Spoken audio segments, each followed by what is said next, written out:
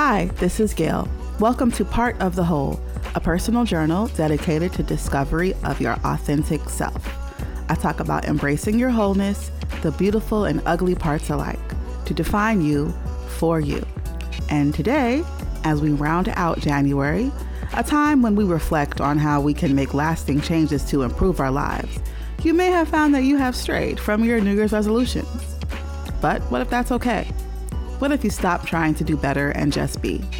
That being said, for today's topic, you've heard of a year of yes. How about trying a year of no? So think back, January 1st, 2022 at 12:01 a.m. A fresh slate. Where were you? What were you doing? Who were you with? What were you wearing? As you stood at the very beginning of a chance to start things new.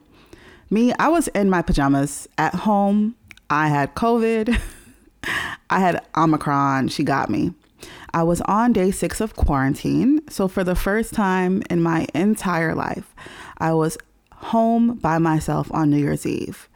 And I'm not going to lie, for a second, I freaked out, catastrophized a bit. Oh my God, this is a sign. This is the last year of my life. I'm alone. But I quickly stopped myself. I had such a strong reaction initially because the time between December 25th and the 3rd of January is my favorite time of year. New Year's Eve is my absolute favorite holiday. It marks the end and beginning of not just the calendar year, but also a year of my life since my birthday falls on the 3rd. And after being very upset about not being able to celebrate since I was alone, I took some time to reflect on my year and had a celebration of sorts, honestly.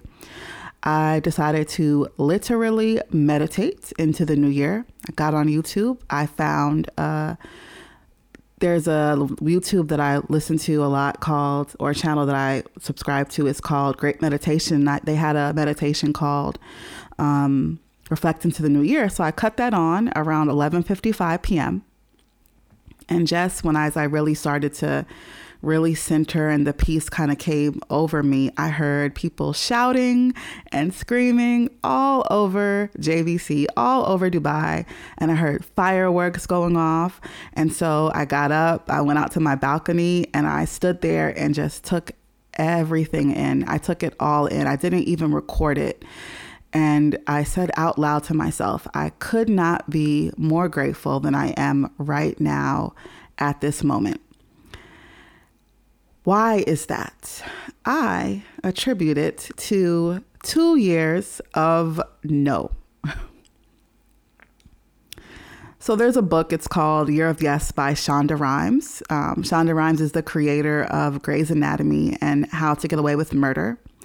Specifically, the title is Year of Yes, How to Dance It Out, Stand in the Sun, and Be Your Own Person. It's described as profound, impassioned, laugh out loud funny. She reveals how saying yes changed and saved her life and inspires readers everywhere to change their own lives with one little word, yes. Have I read the book? No. I just remember when I heard the title, I was like, no. For no other reason than it sounded like yet another hippy-dippy self-improvement book.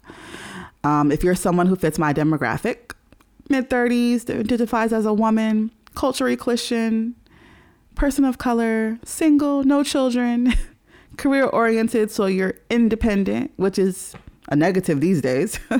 If you're someone like me, all of those titles carry weight and you're not supposed to be happy when it really comes down to it. You're not supposed to be happy. So we look to these books and every year we divide ourselves into little pieces. Relationship, finance, health, job, family. We divide ourselves into all these parts and we create vision boards and we watch YouTube videos and we try to learn how to glow up and we journal and we read Year of Yes. We listen to this or that podcast. And my thought though was, would you dare to just say no to all of that? Would you dare to have a year of no? No to the notion that there's anything to improve in the first place? Would you take the risk of saying no to wanting to lose weight, to change your job, to save more money, to get out of debt, to find a partner, et cetera, et cetera, et cetera? Would you take the risk of saying, no, I don't want to do these things? Would you? Does it make you uncomfortable? And if it does, why? Does it scare you? 2019 was a milestone for me because I had committed to living overseas long term. I ended the year not in the best place. Gained weight. Money was funny. My job was not what I wanted. I was single. I remember looking around on New Year's headed into 2020, and I was in Cali, and it was with my brother and sister-in-law, and there was another couple there. And I remember being so upset about the fact that I was alone. I was always the third, the fifth wheel.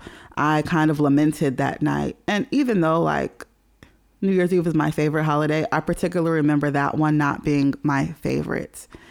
And on the 16-hour plane ride back to Dubai, I got out my journal to outline my goals for the new year. It was the same as always: lose weight, get out of debt. But it kind of hit me that I'm living the same year over and over again, despite being meticulous with my efforts to plan it out. And I just decided to live my life. I said no. I didn't make a vision board. I said no to quarterly updates on my progress. I did away with smart statements, just no. And I embraced a year of no, which is KNOW, just as much as a year of no, N-O.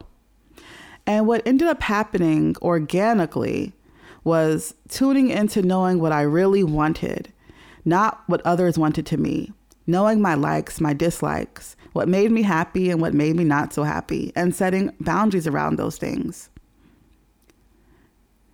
I found that when you keep putting a goal in front of you, you not only miss out on knowing yourself, you miss out on appreciating what is already there. So if you took the chance of not engaging in a new year, new me mentality, you might just start to love your life and realize that you lack nothing. You are already a whole person living a whole ass life. Yes, there are some parts you are more happy and satisfied about than others. Some of them you feel like you might need improvement on. However, I'm here to tell you, you're already whole. You don't need anything else. You're already living the life of your dreams. Now, perhaps that does not resonate with you, but I dare you, take a year or two of no goals and say, get to know yourself and your life exactly as it is. And this will slowly become your reality. It did for me. It was interesting. I started moving towards what I desired when all the pressure of reaching the next milestone was off. When I took the time to really know myself, I developed confidence. I learned to trust myself enough to know that I will naturally flow what is meant for me. As a specific example, my weight has always been something that I have struggled with. And I always have like a quote unquote goal weight. And instead of being meticulous I used to have a tracker, like literally a Google sheet that tracked my weight every single day, exactly what I ate, what my exercise was. And I'll tell you that it was helpful, but I decided to do away with the tracker. And I actually lost like 10, 15 pounds that year when I stopped being so attached to that plan and that number and that goal. I ended up with more money than I ever had that year when I stopped thinking about scrolling over my spending journal every single day and, checking my balances and writing out such a meticulous budget. I just started naturally making choices that were good for me because I started to really know what I liked and what I disliked. Like, do I really want to be 150 pounds or am I happy at my weight as it is right then and there? And when I didn't feel happy about how much I weighed, I stopped eating the things I shouldn't want to. But when I did feel happy, even though it wasn't that 150, I was cool with it. I didn't keep pressing. Same with money, people talk about how we're in debt. Like, debt is something that everyone has. And I just let go of the fact that I had to have no debt. And I ended up using my credit card less, if at all. I ended up not having more savings than I ever had in my life. And the more and more I kind of noticed how I started moving towards what I wanted, the more trust and confidence built that I didn't have to write a goal down. And I really attribute that to knowing and tuning in for a year or two of not putting something in front of me that would determine when I could be happy. I was just happy in the moment. When you know yourself and love yourself in this exact moment with the exact weight, exact account of balance, your exact house, job, relationship status, you can have faith in the direction that you're going. One of my favorite affirmations is, I am sure of who I am. I am sure of where I'm going. I trust myself. I trust in my decisions. I have faith in the process of life. All is well. All is perfect. All is complete. And you can get there with a year of no. So a friend shared this insight that I want to close with. And it's that when you get to heaven, God is not going to ask you what you did with this life. As in, he's not going to ask your job title or your salary or your good deeds. He isn't going to ask you how much you weigh. He's not going to ask how much debt you left behind or why you never became a homeowner. He's going to ask, did you enjoy the gift of life that I freely gave to you? Remember that life doesn't have to be perfect to be wonderful. Embrace each part of your whole. Bye.